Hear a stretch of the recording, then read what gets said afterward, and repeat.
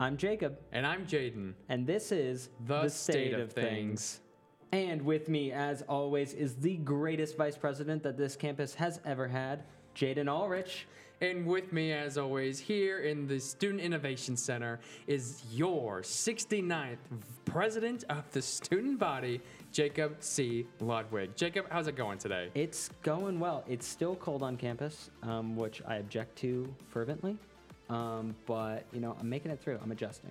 This is the first day where we're going to get into single digits with the wind chill. And so, I'm still acclimating to the cold weather. And so, not going great for me. Yeah. I've noticed that you've really started to cling to your hot coffee in the morning as a source of warmth, it would seem. Yeah, so my coffee, I always make sure to put in the paper cup because, the heat goes through it better. But I know you carry around that big old metal Yeti, and that's not working for you anymore, is it now? No, it's very cold to the touch, so it hurts my hands while I walk around campus. But moving away from our choice of cups, what's student government been up to this week?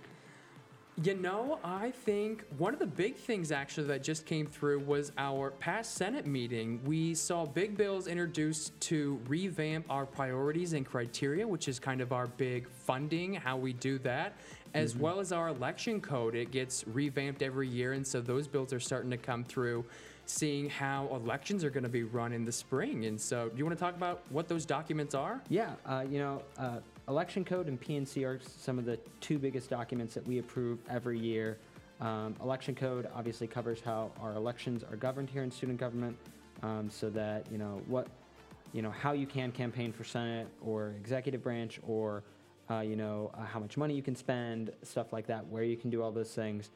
So there's a lot of rules in there that are really important, and so every year we review them, and the Election Commission brings us proposed changes to the code, so that hopefully every year we do it a little bit better. It's a little bit more accessible, and we run into fewer problems of maybe people bending the rules or doing something that they probably shouldn't be doing.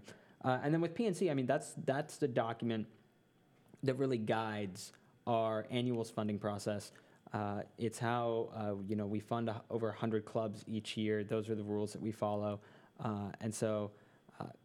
Every year we kind of review the rules that we have in PNC and set them before we go into annual, so that we kind of have them going in and everyone knows what the standards are. And so we'll have the bill come through. I think there's just a handful of changes coming on, and so refine that a little bit, get it ready, and then this spring, any student organizations that qualify for student government funding, which you can find those those qualifications on the student government website. Those organizations can come in and request funding from student government in our annual allocations process. Last year was, I think, over 100 clubs. And this year, we're always aiming to get as many clubs as possible through through our doors, because the more clubs we fund, the better. I think that's something that I've seen improve tremendously over the past couple of years, especially with PNC and our election code, is we're always trying to work on getting more students from more backgrounds involved in student government. And when those documents were originally drafted, Lord knows how many years ago, I think they were drafted very logistically on how things should run and all of this. But sometimes that prevented barriers for students from accessing the resources or running for a Senate seat in our elections. And so I think that's something we're going to see again this year, is just improvements with easier access for students to get involved and to the resources that student government has. Yeah, and speaking of engaging with new groups of students, just this week we had our DEI town hall, which went over really well. We had a lot of students there from all different backgrounds, different majors, different colleges, obviously representing a lot of different multicultural groups on campus. And so that was a really great opportunity to, learn about how Iowa State does a good job of supporting multicultural students, but also, and much more importantly, how we don't. What are steps the university needs to take to improve the way that we support those students. And so, I know there were a lot of really valuable conversations in that room. Our team collected a lot of feedback that, we're going to turn around and go to the university with and say, these are some changes that we think need to be made. These are areas where students say they're struggling or not getting enough support. So really excited about how the town hall went over. Mary, our Director of Diversity, Equity, and Inclusion, did a really good job, her and the entire DEI committee, They did a great job of bringing that event together and collecting that feedback. And I know we're trying to do these events more regularly because obviously you get kind of a different sampling of students every time you run one of these because you don't know who's going to see the ads or who's going to get invited by their friends. And so we're trying to do these pretty regularly so that we can kind of have that constant touch point with the campus, but really excited about how that turned out. Great event. I think that's how student government is so successful, is when we actually have those conversations with students. I mean, everyone in student government is a student as well, but sometimes we can seclude ourselves in our roles and stuff. And so I had a student reach out to me, and we had a 45-minute conversation. She came in, and she just listed off all the problems and different things on Iowa State's campus that could be improved. And I mean, obviously student government can tackle some of those issues, some of them we can't, but I couldn't tell her thank you enough, because we lack sometimes so many of these conversations, hearing what real students are doing on campus and what problems and improvements they see. And so I think that's something we always cherish, is when students reach out to us, because then we know the concerns they're having and then we can work on those problems. Yeah, and that's a big reason why we try and be so proactive with outreach and whatnot, because it's really critical to our success. Because obviously, especially for senators and us, when we run, we obviously try to do a lot of outreach and talk to students, but needs evolve and change. And there's different areas that, you're focusing on when you're campaigning that you might not necessarily, might not be the issue that you have to deal with when you're actually here. And there are things that you just don't always hear about. And so kind of having that continuous line of conversation and saying, okay, well, I wanted to do this and we'll still get this done, but there's also this other problem that needs to be handled. We can, as they say, walk and chew gum at the same time, right? Do what we came here to do, and then also tend to the things that are going on while we're here. And so yeah, it's been a great week. For sure. And I think on the topic of really listening to what students want and what they are seeing on campus is our special guest for the day. We have Associate Vice President Dr. Pete Englin here with us. I know he does a great job at listening to students, but after this commercial break, catch his interview. Okay, with us here today is Dr. Pete Englin, the Associate Vice President for Campus Life. Thank you for coming on the pod. Yeah, and thank you for the invitation. I was excited when you reached out, and happy to talk about what we do. Yeah, so I've known Pete for quite a while now. My first involvement here at Iowa State was with the IRHA, the Inner Residence Hall Association, and I know you're one of the 3 advisors for that. So I've known Pete for quite a while. He's a great guy. Very happy to have him on the podcast. But I know you're kind of everywhere. You kind of do a lot of different things in the student life, and with the title of Associate Vice President for Campus Life, like, what do you do? Yeah. So my title is Associate Vice President for Campus Life and / Director of Residence. So Dr. Martino Harmon, who's the previous Senior Vice President for Student Affairs, when he became the Senior Vice President, looked at creating some clusters and reduced the number of direct reports. And so he decided to put housing and dining and the Memorial Union together, kind of the living room, dining room, bedroom of the student experience together, and then created these roles. And so there's the student health and well-being, and there's the Dean of Students role, and then my role. And so I work with all 3 programs with a primary focus on the housing program, both the residence halls and the apartments. So then I suppose, what does that day-to-day look like? I know you said you've been involved more on the residence side of things, but I mean, what's a day look like for you? Yeah, so the days really vary tremendously.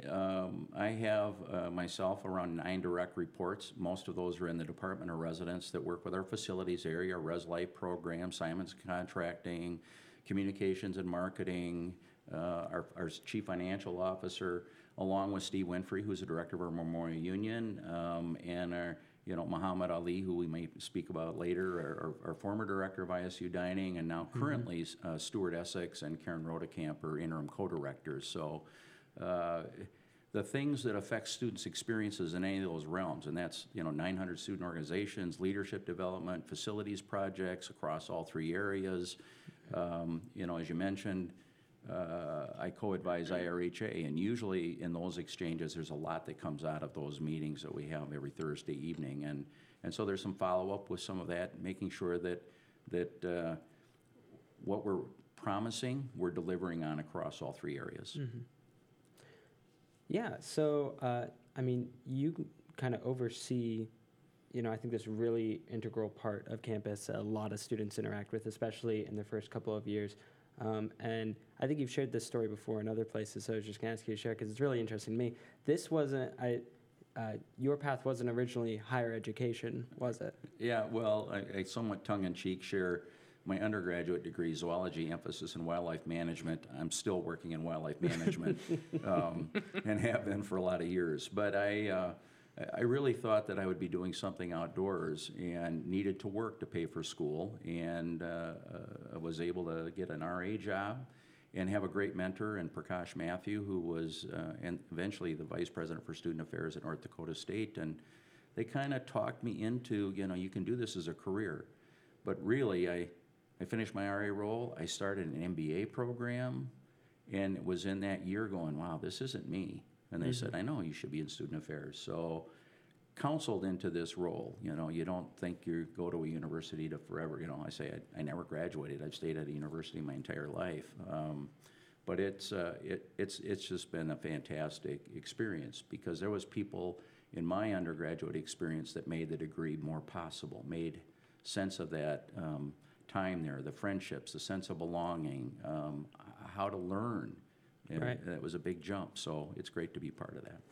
So what it sounds like to me is you've been in academics your whole life, but you've been on the social side of it. The better half of the academics for that Well, sake. yeah, I when you talk with students, and when I came in 1989, I looked around as a 29-year-old and I go, oh my gosh, this would have been a great place to go to school. What, the student organizations and the club programs and the collegiate experience was just, it's amazing. And it is today. So one thing I know is you have been director for a little while now. Like you've put some good time into the residence halls and the other aspects. And so I guess what are like the big things that you've seen change during your tenure? Yeah, so one thing I would say is I've been to 350 IRHA meetings over the last 17 years when I kind of did the math, and so those are 350 Thursday nights that we get to hang out. And in that, I really don't think Iowa State students have fundamentally changed. They're very authentic, down-to-earth, practical, great to work with. We can, collaboratively problem solve. And so when we're kind of faced with some of the challenges about, well, what needs to come next, that's been a great exchange. That hasn't really changed much. I do think, in part of our knowledge of coming out of COVID, the students that are showing up now didn't have the same kind of high school experiences a lot of other students had. And so that's really caused us to be thinking about, well, where are those gaps as they show up on campus? Under the best of circumstances, earning a college degree is hard. And so it's understanding what are those difficulties and challenges that students experience, and the concept of belonging, getting connected to all the different experiences that Iowa State offers. We've not seen that level of engagement until this fall. I mean, for the last couple of years. This fall, it's jumped. I mean, our director of leadership position on IRHA had 83 applicants. Wow. So, to me, it's like, wow, that's powerful. And it's, we have seen with the growth in the size of the freshman classes, folks always wonder, why do you have all those signs on the side of your building? What's that all about? Because that, from an architect's perspective, they're going, that's wrong. But that's how we break this large place down, and then the 1,100 students who take on leadership positions on those houses with those names, and then the identity that comes with this. It's a springboard to say, stay engaged, not only at Iowa State, whether it's in student government, RA job, or student organization, but when you leave Iowa State in your communities and local government, it's, that's the neat part about Iowa State is that we've got this foundation that we build, and then the students take off.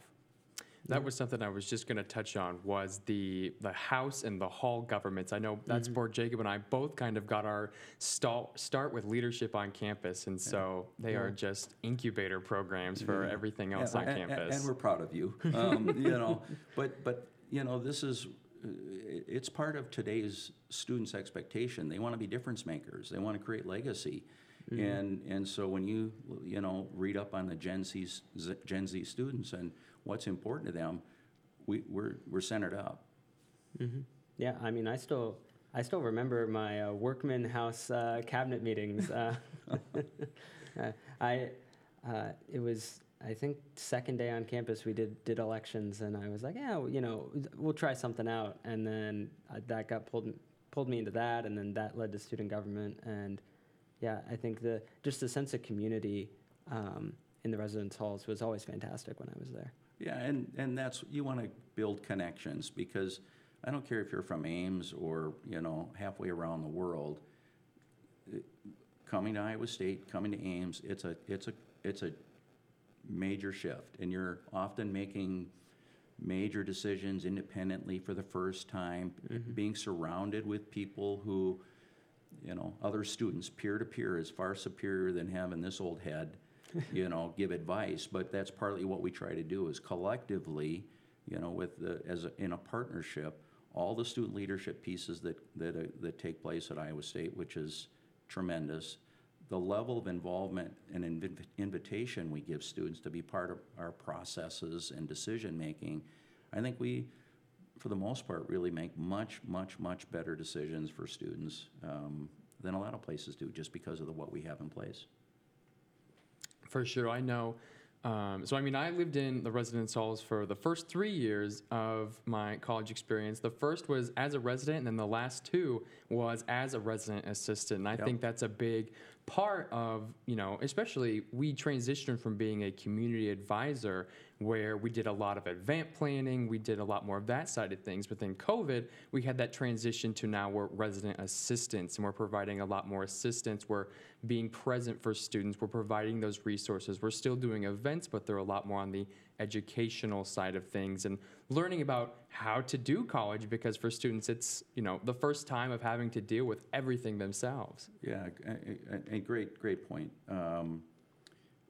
When you think about living on campus, some of the outcomes we hope happen is they're about higher levels of persistence, better grades, more likely to graduate, a greater affinity, sense of belonging. All those things happen. We measure them. The latest challenge would be around that whole sense of belonging, which we don't want to be the only place that creates that. For students who live off campus, we want that also to be created. And I think across the institution, you're seeing ramped up efforts, but in our spaces in particular, RAs, and I'll add our custodial staff and hall directors and apartment directors, are key. I mean, that's where all of this starts to make sense. That's where all they're the catalyst for the connections to the lived experience, how to learn, you know, learning about themselves and learning about others, because I think that's also part of what our residence halls and our apartments provide, but particularly our residence halls, 6,000 new to ISU folks looking around going, dang, I'm with a community of 50 to 70 folks, and, you know, how do I fit in, and what do I do with all this? And then RAs make the magic happen. For sure. I know, speaking as an RA, I still see some of my boys out there, you know, that have left the residence hall, and it's just that connection, that bond, you know, that you create with the residents as well. Speaking from an RA position, that's, you know, sometimes it's the first friend, because as an RA, I would go door knocking that first few days and meet people, and so always encourage them to leave your door open. That's the best way you can start your college career on the right foot. Yep, and know that you're not alone if it kind of feels daunting, you know, and I think that's where sometimes there's this misunderstanding. I don't care where you come from, you walk, there's a learning curve, and everyone's interested in trying to get connected together. And when you talk about the relationships, the person who we were best men at each other's weddings, I was his RA, and we just got together a week and a half ago. He's had some significant health issues, but we've been friends and buddies and raising each other's kids and all the whole thing for all these years. And it started as he goes, I remember seeing you at the end of the hall going, who's that guy, you know? And you were talking to some woman, and then I learned out that's Becky, who I'm married to, who I just started dating, and he met his wife during orientation, and they had started dating, and, you know, we started that friendship. And so there's a lot of connection, particularly with social media Facebook or other places. It's easy to stay connected once you build these connections now. They're much easier than writing letters and landlines, back when I graduated. Yeah, I think the communities that, we've been talking about that are built and the relationships are so valuable, not just because it gives, students those connections on campus that will honestly last probably well beyond their time here at Iowa State, but also in terms of I feel like the residence halls are one of the key ways that we can or key places where we communicate valuable information to students. RAs do a lot with their bulletin boards. I know that the department communicates with residents about, different resources that are available to them, which is just, it's harder to do for off-campus students. And so when we have those students in that kind of centralized location, it's really, really valuable for us. Yeah, and the fact that about at least 90%, 90 to 93% of first-time, full-time students choose to live on campus their first year. And we'll typically see somewhere around half of those folks will come back for a second year, and then you start to see some attrition. But that's a responsibility, and it's an opportunity at the same time. And that's where, when you're talking to prospective students or parents, if you come live here, we'll help this place make sense. So we feel really good when students, you can hear it. It changes. It's not if they're going to graduate; it's when. So their language kind of changes, and the RAs will hear it, and the hall directors will hear it all the time. It's, okay, I'm a little uncertain. I'm not sure I'm going to pay for this. You blew by everything I knew in high school in the first 3 weeks in class, and so now I'm terrified that, am I cut out to do this kind of work? And it's like, you get admitted here, you are. And then the resources across campus in the colleges and our partners in the Dean of Students Office, the whole student health and well-being, counseling, all those things, how do we learn where you're at and what you need at that moment? Because it's really the one-on-one connections that make it work. You can do the communications broadly about some of this, and for some it works, but some of it is when you get shoulder tapped and said, hey, you should think about being on cabinet. You should think about being an RA. You should think about, maybe do an SI, supplemental instruction, or the tutoring programs are outstanding here, and you're not alone. A lot of folks struggle with these courses, and so that's when this keeps building on each other. And our partners in sorority and fraternity engagement strive to do the same kinds of things. So you put the package together, I would say it's pretty special. I do think that's something a lot of people don't think about with residence halls. It's, as a freshman, you get randomly assigned with some other person in a room, and that's the year, but there's so much behind the residence halls that make students successful that people don't think about right away that really makes the whole experience worth it. Yeah, and even the random assignment, because we go back and forth, and there's a student work group actually that proposed, should we look at roommate matching? And, one of the life skills that we hope to teach is you don't always get to pick your neighbors, your work partners, a lot of other things. So how can you thrive, and how can you help others thrive that may not be like you? So if you look at Gen Z, almost half, 48%, identify as a racial or ethnic minority. Now at Iowa State, it's about less than 22% of our students, identify. And then around the LGBTQIA plus continuum, we look like the national. About 21% identify along the continuum, and that's what you'll see nationally. So it's as part of this mad science that goes on with all this, there's a method behind what we're thinking and happening. But if we need to do it differently, we're open to doing it differently. If the idea resonates with students and the momentum is, we would really like to see more matching taking place. It would probably help in some ways, but we already have some great metrics about how this works as it does. So, maybe we're piloting some things somewhere and see how well it works. But the students are critical to telling us, what should we be doing? How do we do it? When should we be doing it? And then, also paying attention to those fifth graders who are going to be here in 8 years. What's going on in their world? Because some of the things that we need to do have to start now for it to be ready when they get here. Yeah, and I think that kind of, that learning experience, just to interact with different people who have different experiences than you is really valuable. I think actually one of the things that I really missed in my experience in the residence halls was that my first year I was in a double room and my roommate never showed up.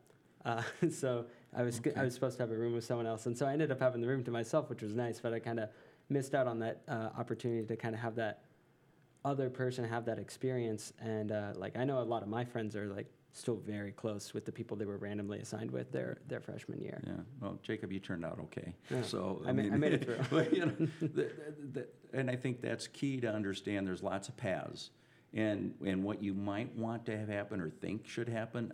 I roomed with my best friend from third grade, and after half a year, we hated each other. I mean, it's like this. We thought that this would be so simple, and other folks randomly assigned. It's like, you know, they're friends for life, as you pointed out. So that's the art around some of this. We think there's science, but the reality is there's a lot of art to this whole thing. But if you put students together in a context where they're having exchanges, they're talking, they're, you know, hopefully being their full selves, they figure this out. Mm-hmm.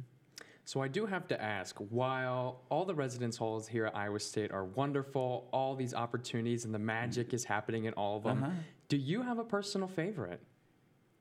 I don't know that I have a personal favorite. They all have their own personality, but my office has always been in Friley Hall, except for the time I served as Dean of Students.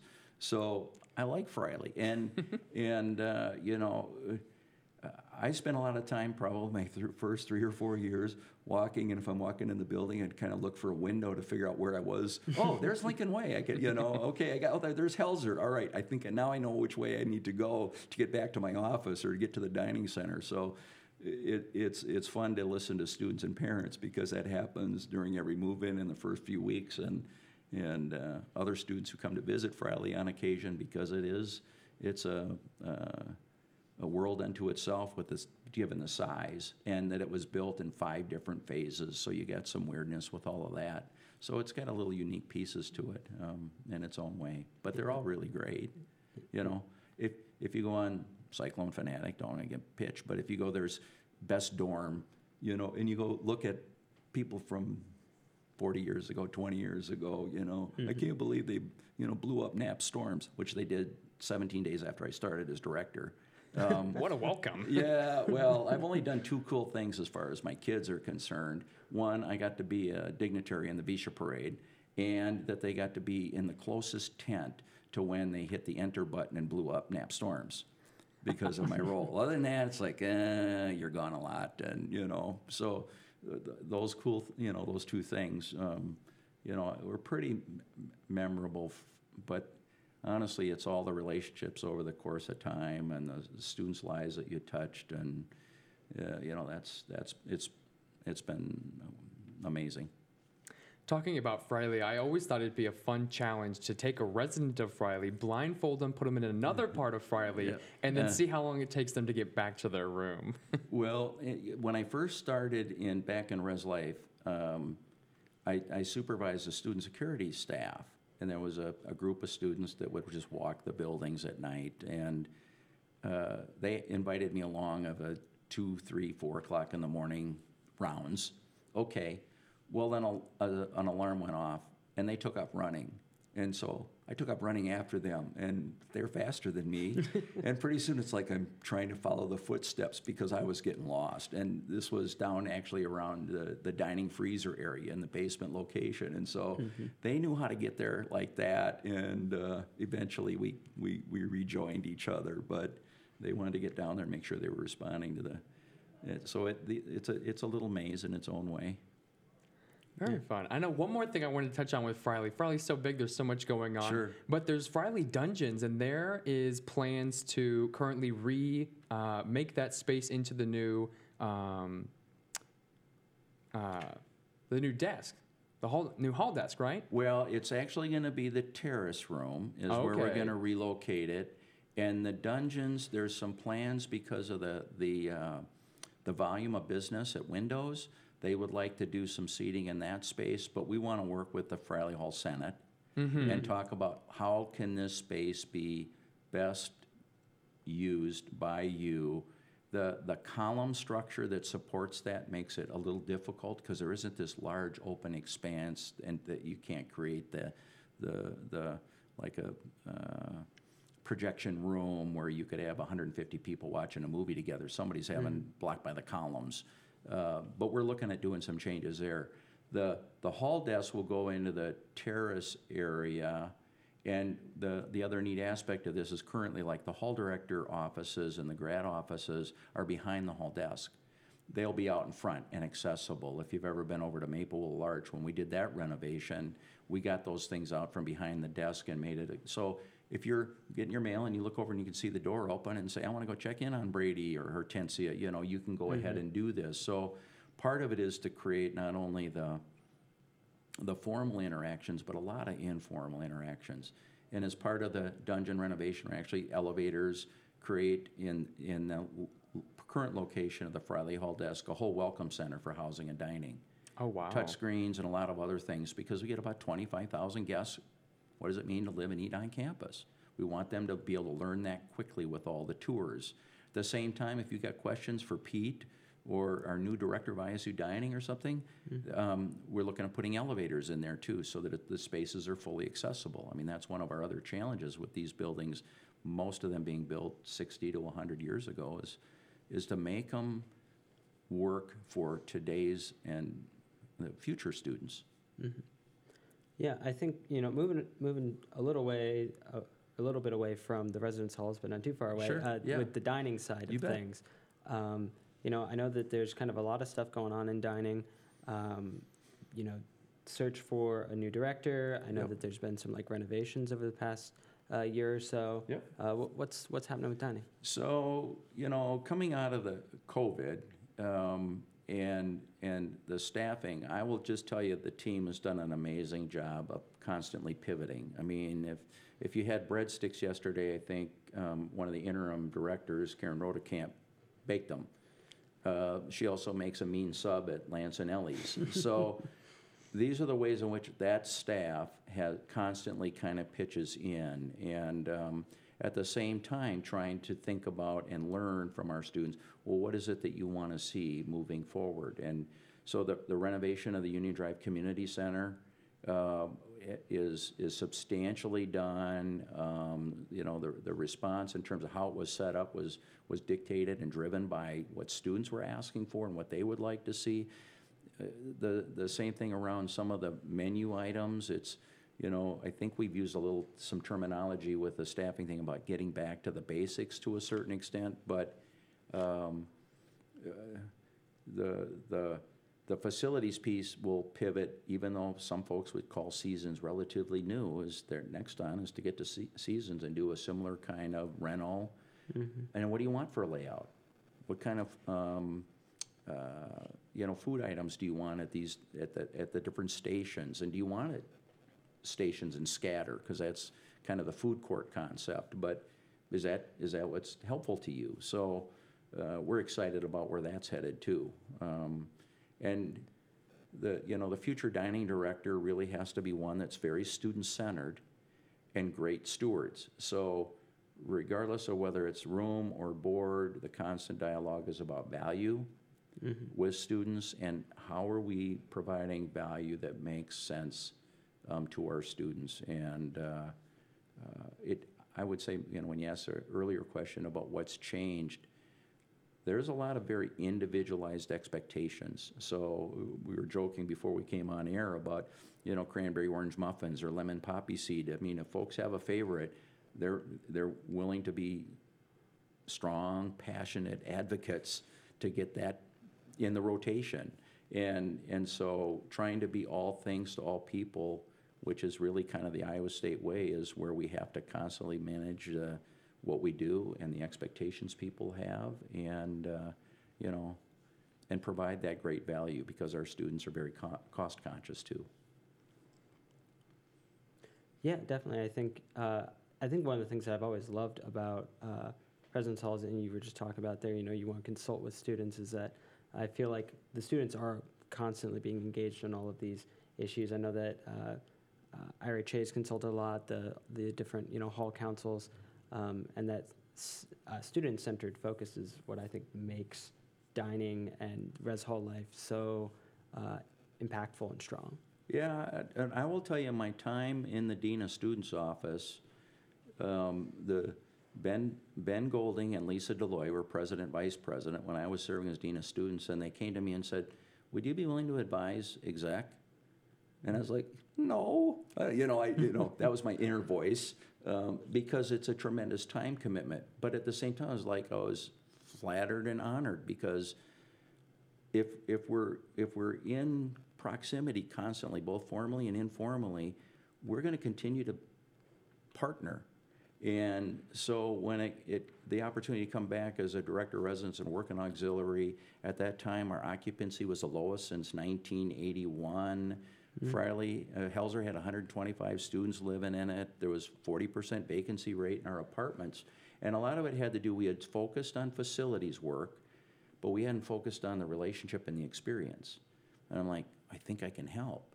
And then the neat part of that is, if you serve students well, more students choose to either live or dine with you, and it gives you the resources then to keep reinvesting. So we went from having $300,000 a year to do projects in all the residence halls and apartments to, now we're running around anywhere from $7 to $10 or $11 million a year to be able to do this. And again, the high point was when we were at 36,000 students and 12,331 were living with us, and we were leasing 1,500 beds off campus, and fraternity houses that were vacant. And we did a lot in 2015, 16, 17, 18 to deal with the expectation of, that people wanted to live with us, and the direction from senior leaders would find a way to serve them. So we were staffing and furnishing all those spaces, and then when things started to get down to what I would call normal, and more likely the future that we're going to see, we integrated all that back in, didn't have to lay anybody off. RAs come on back on campus, and so it's been a great ride, but it's really all about what the students are wanting and needing, and then use the leadership positions to bring those voices together. Because sometimes what I deal with, you asked about, what's my day-to-day like, is to take what might sound like a middle school lunchroom. I mean, it's noisy, but you really can't focus on any one voice. So where's the themes in this, so that we do this right and well? And that's where it's been great working with our student leadership and student government over the years to figure out, well, where are those voices? And I would throw RAs in there too. It's they're asked a lot about, well, what are you seeing here? You get your, fingers on the pulse. What is it that would help you help our students? And that's evolved over the years too. So I know with your department being so student-centered and really listening to what they want, you mentioned that there's 2 interim directors of dining, and I know you've been kind of in the process of looking for a replacement ever since Muhammad Ali, our past director. I have raved about him before on this podcast. He could have been anyone's second father. I loved him, how's that process going? It's going great. It's an attractive role, one, because we're self-op. So this gives someone the latitude to pay attention to students and make this, you're not dictated by corporate. You're dictated by what are the students wanting to do. So that's fulfilling. It gives a lot more purpose than some of the other ways in which dining is provided at other universities. So had a great pool of folks. I hear as of yesterday, we're down to 2 finalists we'll bring on campus. We'll announce that quickly. I will share as a thanks to Stu and Karen, Muhammad would show up, and so that, when he started as director of ISU dining, I said, hey, you might want to consider coming to IRHA. And he's like, what do you mean? Really? and every Thursday night they gather, but it's about, you want to have the connections before the challenges come, because they just keep coming. We're not perfect. We make mistakes. We're human beings. Dynamics change. I mean, even when we got to the place when COVID hit and we were going to empty our halls, part of that is talking with our students on housing and dining and making the decision. We're gonna issue $17 million worth of credits. A lot of places chose to say, we can't afford it. But by the stewardship that Muhammad provided and our teams provided, we were able to do that and keep our teams together. But Stu and Karen started showing up to IRHA too. So Muhammad made that decision back then, and he says, "You're right. Of all the things, when you kind of came in, that little nugget of advice was huge, because I had never experienced that." And he'd been at 5 different universities before this. And I said, well, I'm thankful back to Ben Golding and Lisa Deloy, who invited me in as a dean of students, caused me to say that when I was interviewing as director of residence, keep that connection. And Stu and/or Karen have been showing up every Thursday since during their interim roles. That's awesome. Yeah, it is. Yep. Yeah. Well, thank you so much for coming on the podcast today, and for all the years of wrangling the Iowa State wildlife. Doing great work over in campus life, and yeah, thanks again for coming on. No, thank you so much for having me. The nervous part of me was, how do you do justice to the 400 permanent employees and the 1,300 student employees that make all this happen across the union and the dining center and residence and the dining program. And I hope I did enough to honor what they do every day. Great efforts by those folks. Well, thank you for your leadership, and thank you for making sure that all those people are living up to their full expectations and what they can do. So All right. thank you so much, Pete. Thank you. Thank you. All right. All right. Well, that was a wonderful conversation that we just had with Dr. Pete Englin, our Associate Vice President for Campus Life here at Iowa State. I've personally known Pete since my freshman year, very first few weeks here on campus. I was involved with the IRHA, and he is a very dedicated advisor to that organization. And so throughout the years, I've got to know him even more, everything that he does for campus. I was so glad to have Pete on the podcast today, because he's just a great guy.